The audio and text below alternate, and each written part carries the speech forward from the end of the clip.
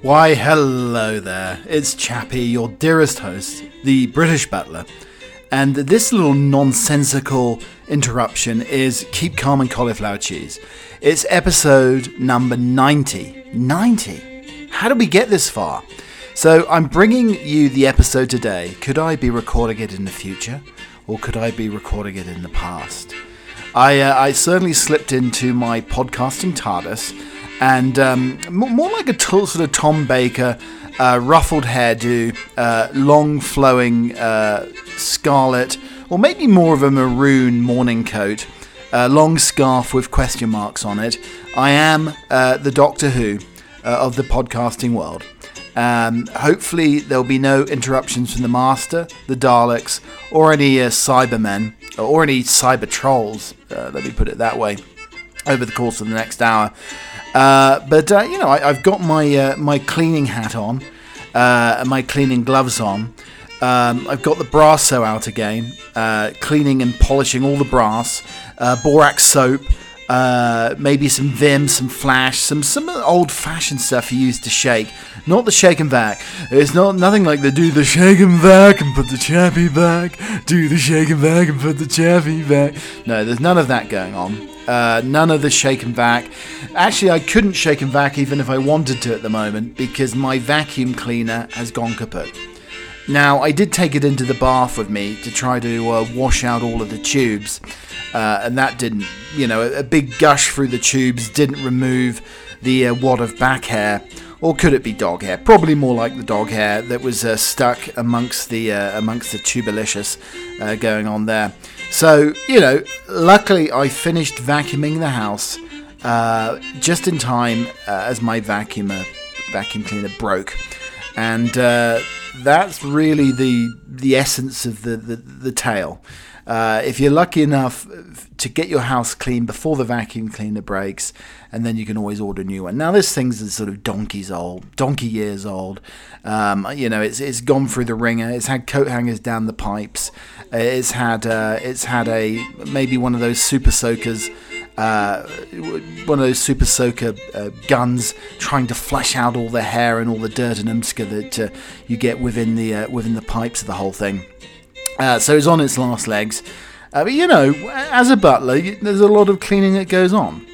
A lot of white glove treatment, where you're running your finger along the corners, making sure everything's dusted. I mean, Chappie Towers is very, very old, so it does collect a lot of dust, and I am, of the Quentin Crisp viewpoint that if you leave dust for 3 years, it's not going to get any worse. It may not get any better, unless you sort of have an enormous sneeze or something along those lines to flush away all the dust and everything else. But yes, it's sort of like a spring-summer type cleaning effort here today, and the Chappie Towers does smell a little bit domesticated today, of a little bit of bleach, a little bit of old-fashioned elbow grease, and there's lots less dog hair, back hair, gorilla hair, whatever other hair that we have scattered around the auspicious towers of Chappie Towers here in Colorado. I was looking up the whole thing of Vim. Now, Vim is this powdered detergent that I saw my father, Pater, used to use when he was scrubbing the sinks. It's like a coarse material. I think it could block any pore. It could probably clear nasal passages, get rid of acne, get rid of any imperfections, because it's like you're basically scrubbing yourself with sand. Basically, that's the essence of the Vim and the Flash and everything else. All these old-fashioned sort of borax soaps and all the rest of it. It really does. You do feel very clean afterwards. Not just the items you're cleaning, but yourself, because it scours off a load of skin. It's almost like the perfect exfoliation method. It really does. It really does make sure you're showing your master the work you've done, because the essence of this probably Victorian scent. Who knows when this was put together, but it was probably bygone's age that they started using these cleaning products here. but nothing gets anything cleaner. I mean, I'm almost tempted to give the old undercarriage a bit of a scrub with it, but I don't know. I may become a eunuch in the instance of doing that. So probably not a good idea, I would say. So here we go again. Keep going on cauliflower cheese, episode 90, and we've got some interesting topics here over the course of the next two, because we have another podcast coming on Saturday as well. We have the double whammy. My dearest, slightly naughty, slightly devious, slightly impish daughters may be involved in that podcast. So I warn you now, if you want to see Chappie the Butler knocked down, dispirited, probably forlorn, then probably tune into that podcast, because my oldest daughter certainly has a pretty sharp sort of acerbic type of tongue, so she will cut me down to size, there's no doubt. So anyway, on the podcast today, we have possibly the come hither thinger that's followed me around since boarding school days. Also, itchy nose in the bedroom, Eskimo kisses. How do you cure an itchy nose if your hands are somewhat occupied? Almost like if you're cleaning or something.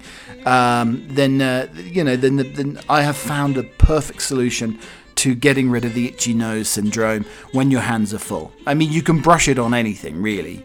You could give an Eskimo kiss to the dog, brush it on a piece of cardboard, maybe a rough bit of wallpaper, anything along those lines. It pretty much works out very, very well indeed.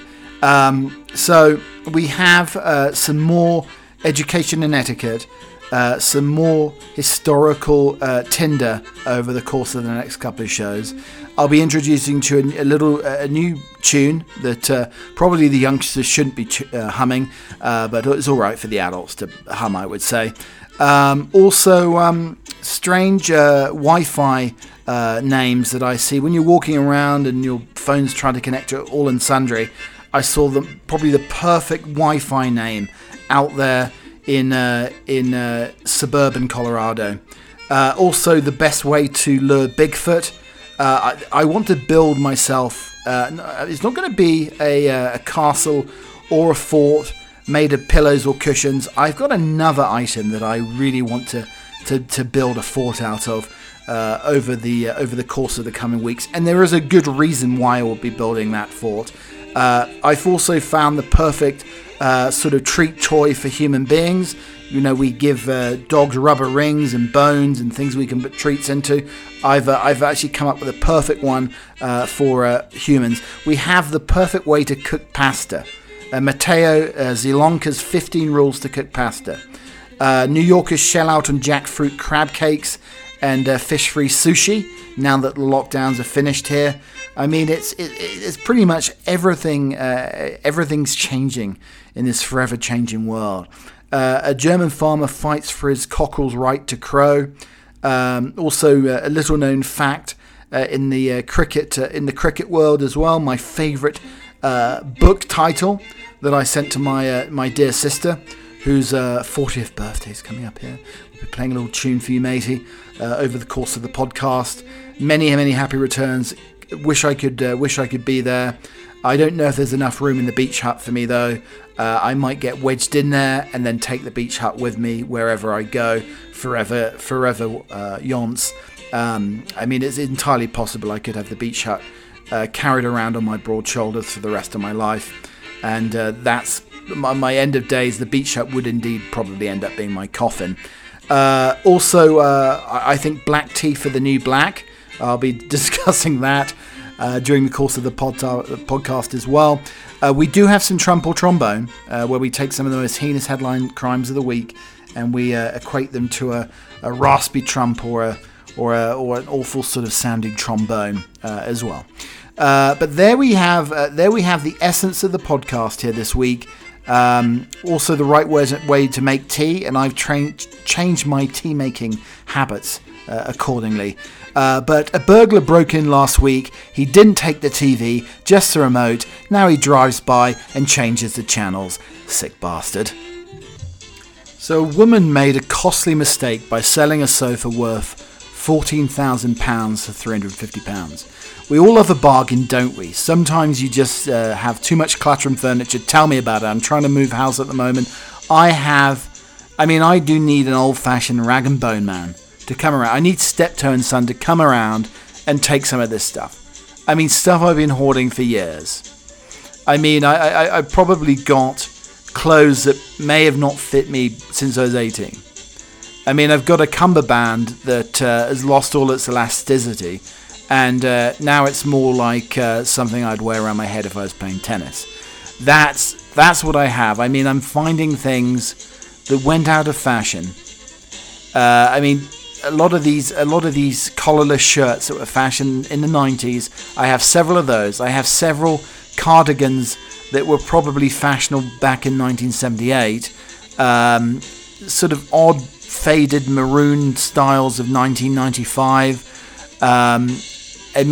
Trousers that looks like there's been 3 or 4 drain pipes put up, then that's how wide the legs are. Although the wide legs coming back into fashion. I don't know if the flared trouser is yet. I don't have any of those, I don't think. I don't think I have any flared. But anyway, the woman who sold the sofa shared on TikTok about how she sold a sofa for £350, only to discover later it was worth much, much, much more. The woman, Jules Schreiner, is from the brilliantly named Carpentersville, Illinois. She received the sofa for free but decided to sell it on. Jules was surprised when somebody bought the sofa within seconds. It wasn't until later she saw the buyer posted about a bargain buy on Instagram. They described it by saying it's Vladimir Kagan design, as anybody would know. Jules then went on to Google the name. She couldn't believe the results. Some of the sofas were reaching as much as $20,000, £14,000. Ouch, it turns out old Vladimir is quite the name when it comes down to sofas. Who knew? Not Jules, obviously.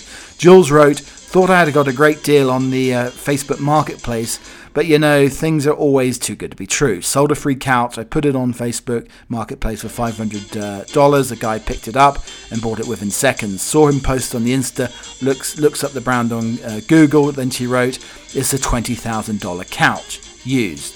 Nearly 94,000 people viewed the video. One person tried to make her feel better, saying, it's very clearly not the same couch and often very discolored.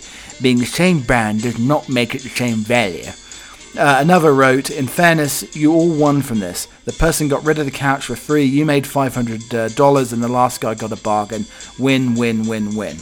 It does remind me of trying to get rid of old couches because they lose their shape, they lose their colour. I mean, probably too many spillages, too many dog accidents over the years, too much food down. I mean, who wants an old, disused couch? I mean, I've got some beautiful leather chairs that I picked up. Well, I didn't pick them up, but they're absolutely wondrous. I mean, what they were indeed a true bargain. But some of the other couches, I don't know. It reminds me of being at university, where seriously, as a student, in my friends' houses, there were rats buried, rats and mice, maybe both. Maybe they were both mating. It's like a sort of crossbreed mutant rat mouse. Were breeding in the couch, and I could hear them rustling around, waking up, slightly hungover, with this rustling. Thought it was my head rattling, but it was a mouse in the couch. A mouse where? There on the stair, not on the stair, inside the student's couch. And then another ended up in a bucket, and another was incinerated in the kitchen in the toaster. Yummy. Okay, hello pop pickers, it's Chaffee here, and we have 16 fun facts about redheads to mark World Redhead Day, mate. And that's this Wednesday, May 26th. Okay. So, hey redheads. Today, Wednesday, May 26th, is your day. So, Washington, you've got red hair, it's time to celebrate, but it's World Redhead Day. And that's Wednesday, May 26th. While National Love Your Redhead Day pops up every November, redheads also get another unofficial holiday each May. It's not clear where the holiday gets to start, but it becomes an integral part of the unofficial holiday calendar. I know we tried to save redheads just before Christmas, but they're still going, so no need to worry, people. The rarest kind of redhead. Having red hair and blue eyes is the rarest hair-eye colour combination possible. The odds of a person having both of these recessive traits is around 0.17%. Instead, most redheads have brown, hazel or green eyes. Are redheads more delicate? Researchers believe redheads are more sensitive to pain because of their mutation in the gene MC1R that affects hair colour.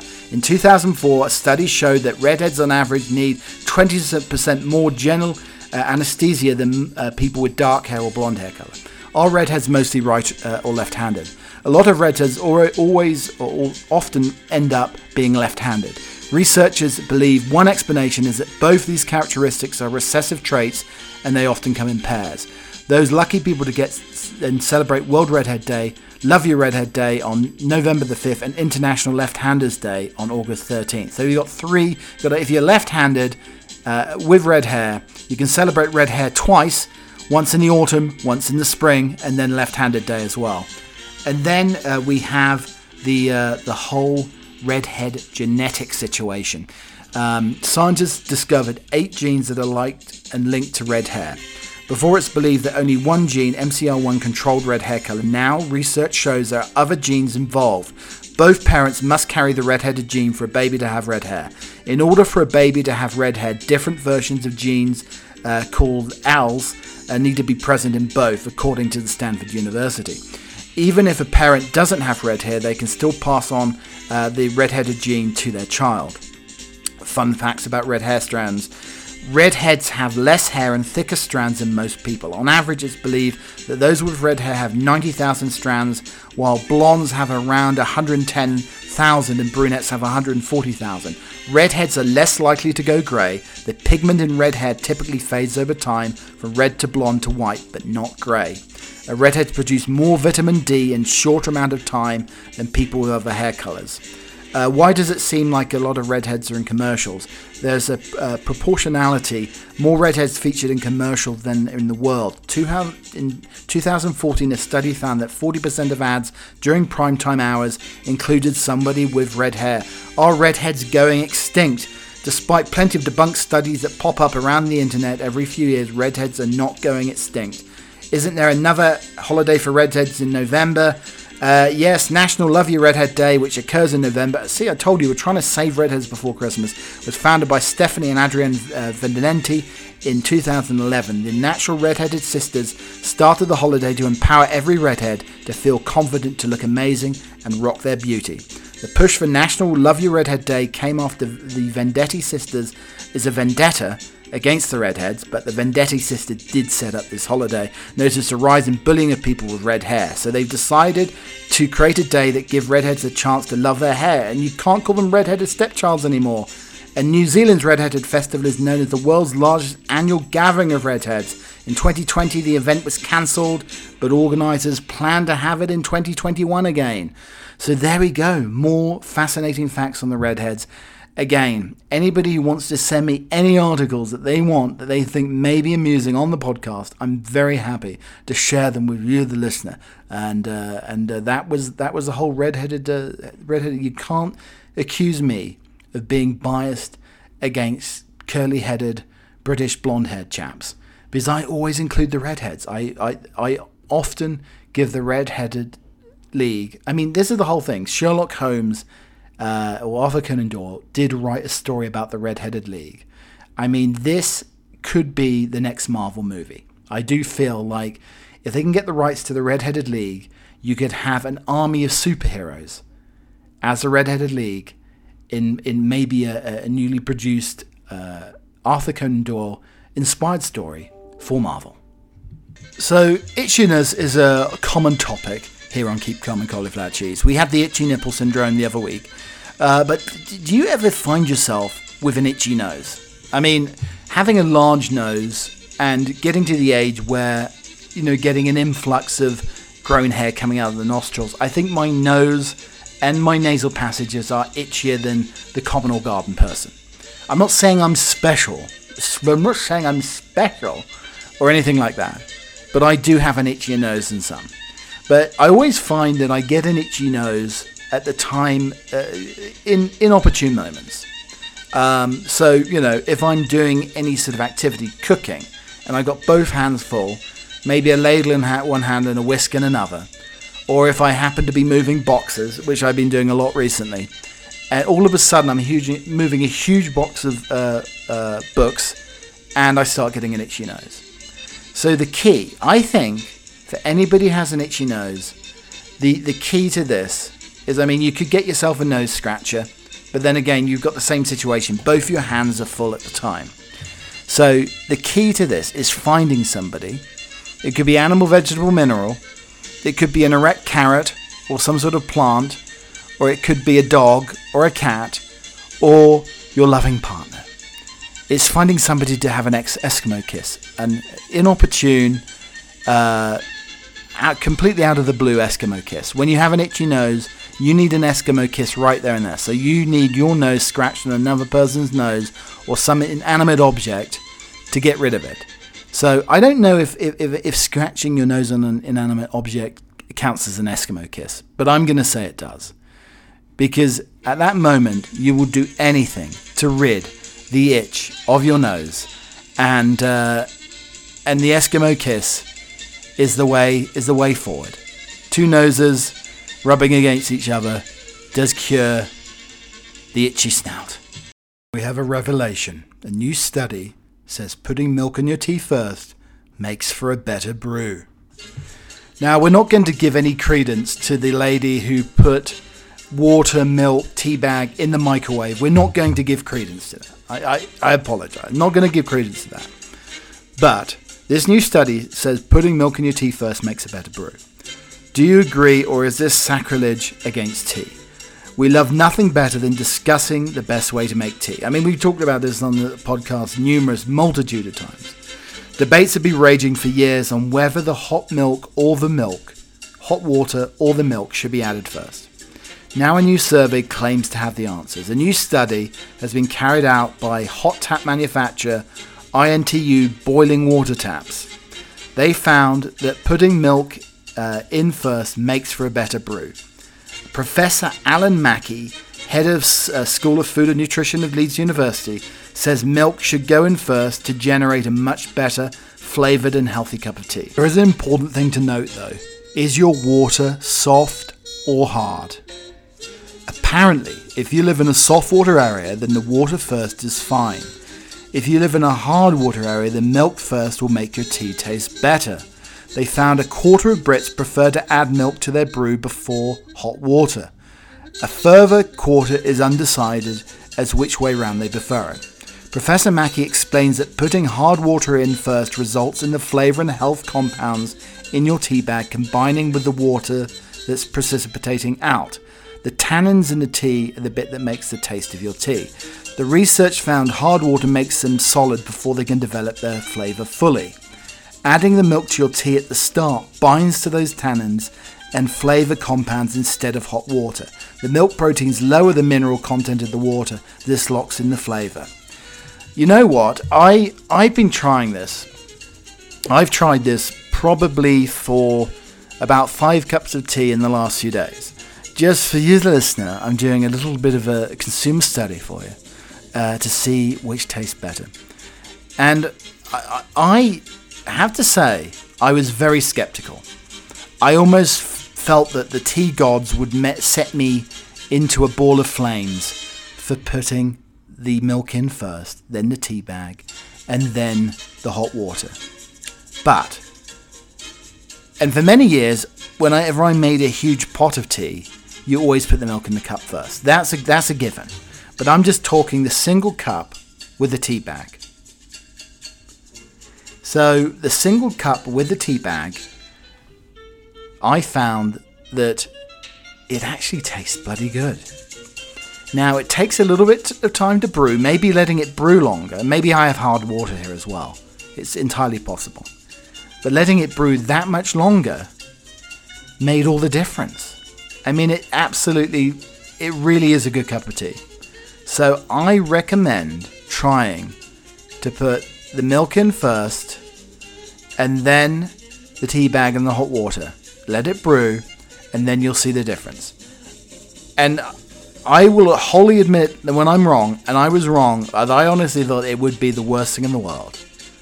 But it turns out it could be one of the best.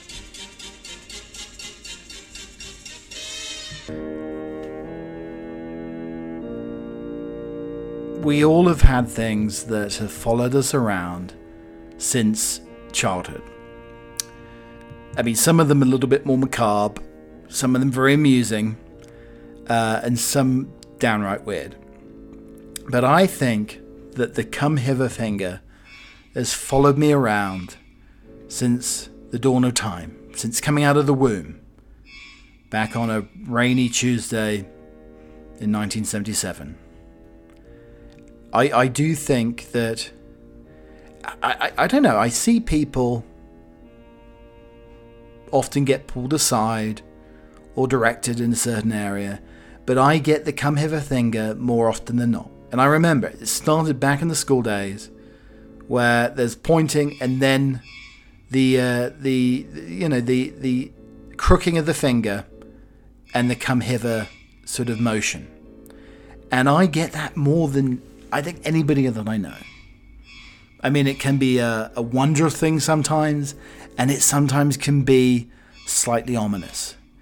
Now, maybe it's because I'm just a sort of cheeky chappy. I fit the name very well. But I get you do get the come hither finger where people are beckoning me, maybe to my doom, maybe to some sort of delight or an excitement, who knows. But I get it a lot more than the average common or garden bear, without a doubt. And that's the sort of origin of the tale. I don't know what it is about it, but that sort of crook finger and the come hither motion is something that haunts me even to this day, and I don't know why. I get it more than anybody else. So it's another time for education in etiquette.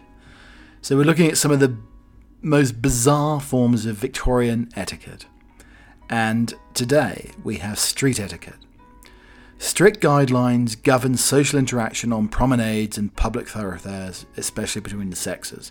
A young unmarried woman would not be able to go out without an escort.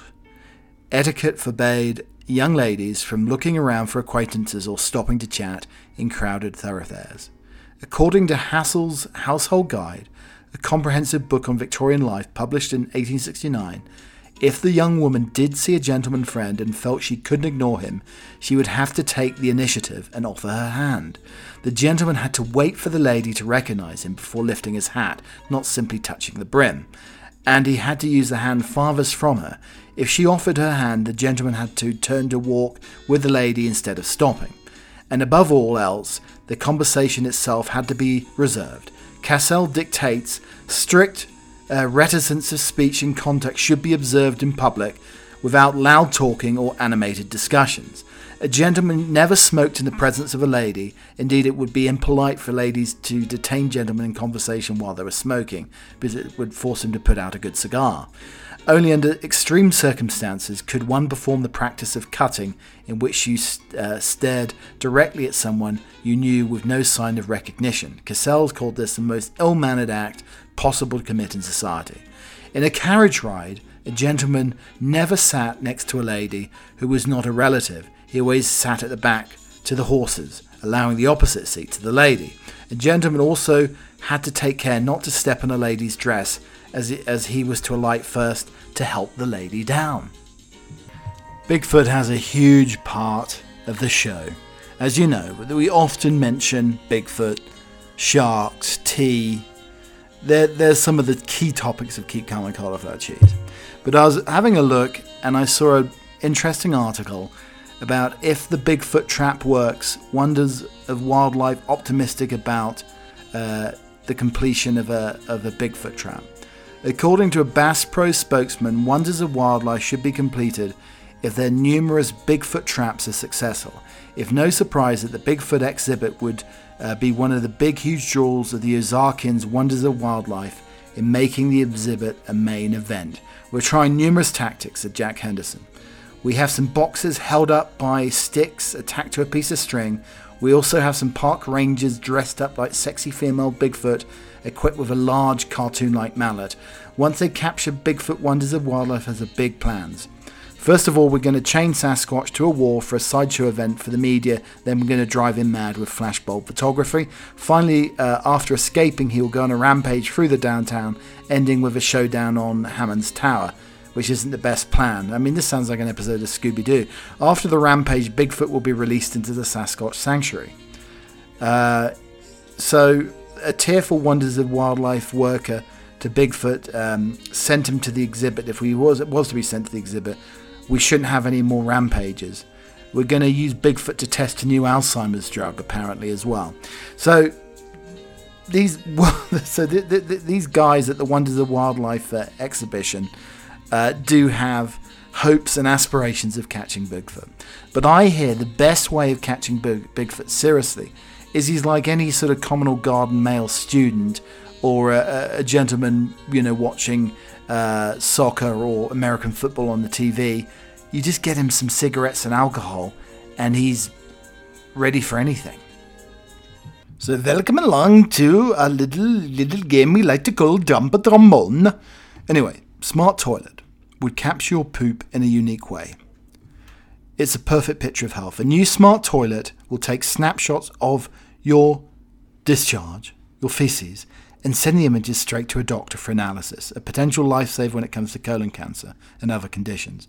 The device, which was developed by Duke University, will use an algorithm to examine the feces, including whether blood is present. We're optimistic about patient willingness to use this technology because it's something that can be installed in the toilet pipes and doesn't require the patient to do anything other than flush.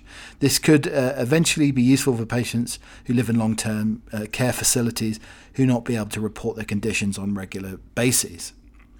So there we go. We have the Smart Toilet. I wonder if they have an infrared and wide-angled camera lens. But please, I mean, I know technology is moving forward, but no scratch and sniff technology. And a rare Cyclops pig was born in southern Brazilian state of Santa Catarina, which had no snout with a huge eye in the middle of its head.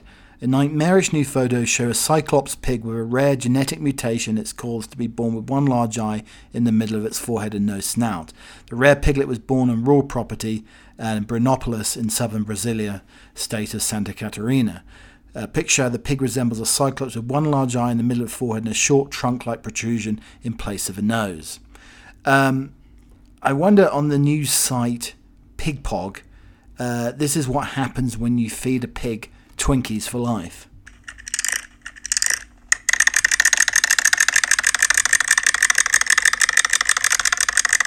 And users of budget teeth whitening kits may be left with nothing to smile about, warns a watchdog.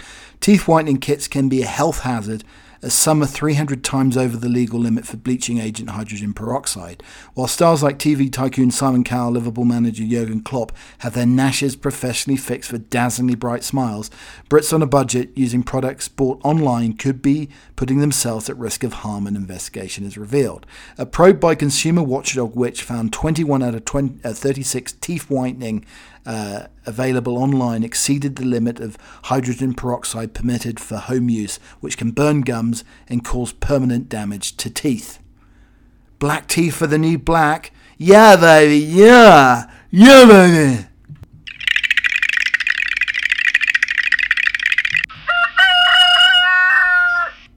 So this week's entry into the wider woke club is the German farmer who fights for a cockerel's right to crow. A German farmer is defending her cockerel's right to crow in a court case that has attracted national attention and reinforced calls for the sounds of rural life to be protected as national heritage. The cockerel's being cancelled. Since 2018, Meister Eder, a mixed-breed, broad-chested cockerel, has attempted to be cancelled and has been so annoying to a neighbour who demanded that it be cancelled and shut in a soundproof room at night and has now taken the owner, Karen Pfeiffer Rockenfeller, to court.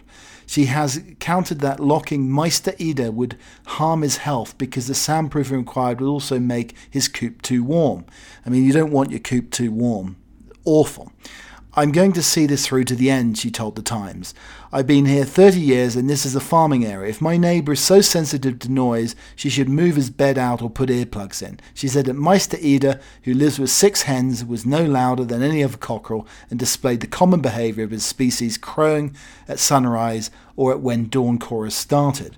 She referred to sound measurements undertaken by a television crew dispatched to her farm in the village of Aptweiler in southern Germany, they positioned their equipment at the border of her farm and the neighborhood property and found that Meister Eider's crowing was about 70 decibels when he was outside, slightly quieter than a vacuum cleaner.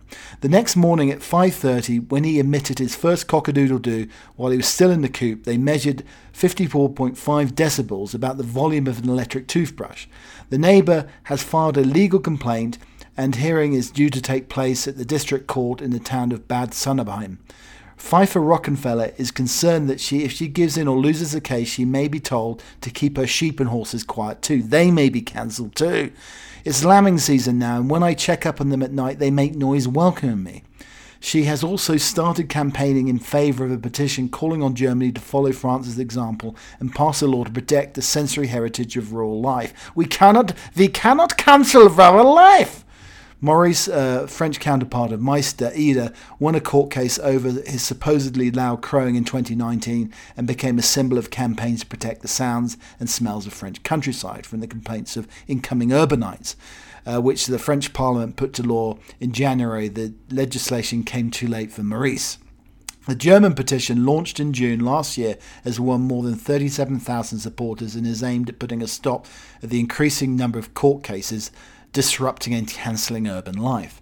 The petition cites a 5-year-old battle over the clanking of cowbells in Bavaria, during which judges from the Upper Regional Court of Munich visited an alpine farm to listen to the supposedly offending cattle. So they want to cancel cattle, and obviously the milk, and obviously the milk that makes the milk chocolate. Oh, it's absolutely awful. Case ended last May with a settlement in which the farmer agreed to remove the traditional bells from all but 3 of the herd. I wanted to give a little message to my dearest sister, Matey, also known as Claire. So she's in a beach hut this Friday the 28th, and it's her 40th birthday. So my sister is a lovely, wonderful sister.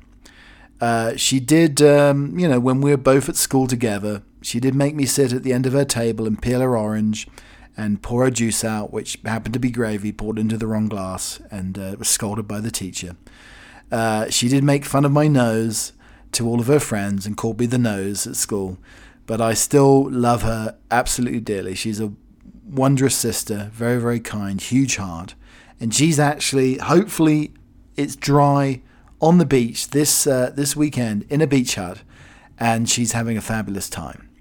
So on the musical edition of the podcast, we're going to take her back to, I think, 1993, where she had a thing for men with greasy curtains who had good voices, and she really did love Take That, and I'm sure she'd love Pray. Thank you very much for listening to the podcast today. It's been lovely to have you here. As I said, there may be a little bit of sisterhood. There may be some of my dearest children, my daughters, joining me for the second edition of the podcast this week. Well, there are lots of snark, lots of banter, and it'll be a lot of fun. But there's 2 editions of the podcast. The audio version is across all platforms, as I always say, and then there is a musical edition.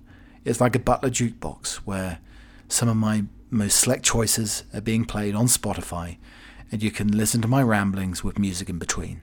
So it's basically like Radio Gaga, you could say. But there we go. That's been the podcast. So, as I said, my sister's in a beach hut at the moment. Hopefully the weather's fine. We need to sort of do an anti-rain dance here. If it is raining, I hope there's lots of knotted handkerchiefs and sou'westers and those sort of Kagul condom-like things, whilst they're probably drinking Lady Petrol and many cocktails as well. I'm sure they are on the beach at the moment, and pray there's no rain. But she did have a thing also back in about 1992 for men completely bald and shaved heads, shaved chests, everything shaved basically. And she had a real fondness for, it wasn't the Bernie Cribbins song, Right Said Fred, but the band, Right Said Fred.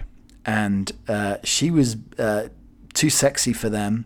They definitely weren't sexy enough for her, but she was, in fact, deeply dippy about them. So every week on the podcast, we do finish with a little bit of yacht rock. So we sail into the sunset with a little bit of yacht rock, and always will be returning. A little bit of sand in the shoes, often no socks on, Sand between the toes. Sand's probably everywhere. Lots of messing around in the dunes overall. But we finish with a poem. It's a poem for sisters, for my delightful daughters, and also my younger sister, who's actually really probably my big sister, Claire. I never had pigtails in my hair, but I do like this poem. Time will never change the love we share. Time has changed our secrets and pigtails in our hair. It has also changed the silly arguments and giggles that we shared. It has also changed our childish happiness to grown-up make-believe, and leaving us with little else, it slowly changed our dreams. Time has come along and changed the essence of our world, then finally and silently it's changed the little girls. But for having taken away the dreams and the simple things we shared before, time has led us to the lasting things we need each other for. Memories of moments that have made for us to share, the crazy laughter that somehow always is there, the hidden corners of our lives only we will ever know, and the love that become deeper and sweeter as it grows. Time changes many things and some dreams come apart, but nothing can reach or change the love for you that lives within my heart. Thank you for listening to the podcast. Again, I will be back again, very jauntily, like a rush through the air. Keep calm and cauliflower cheese 91 will be with you soon. Cheerio for now.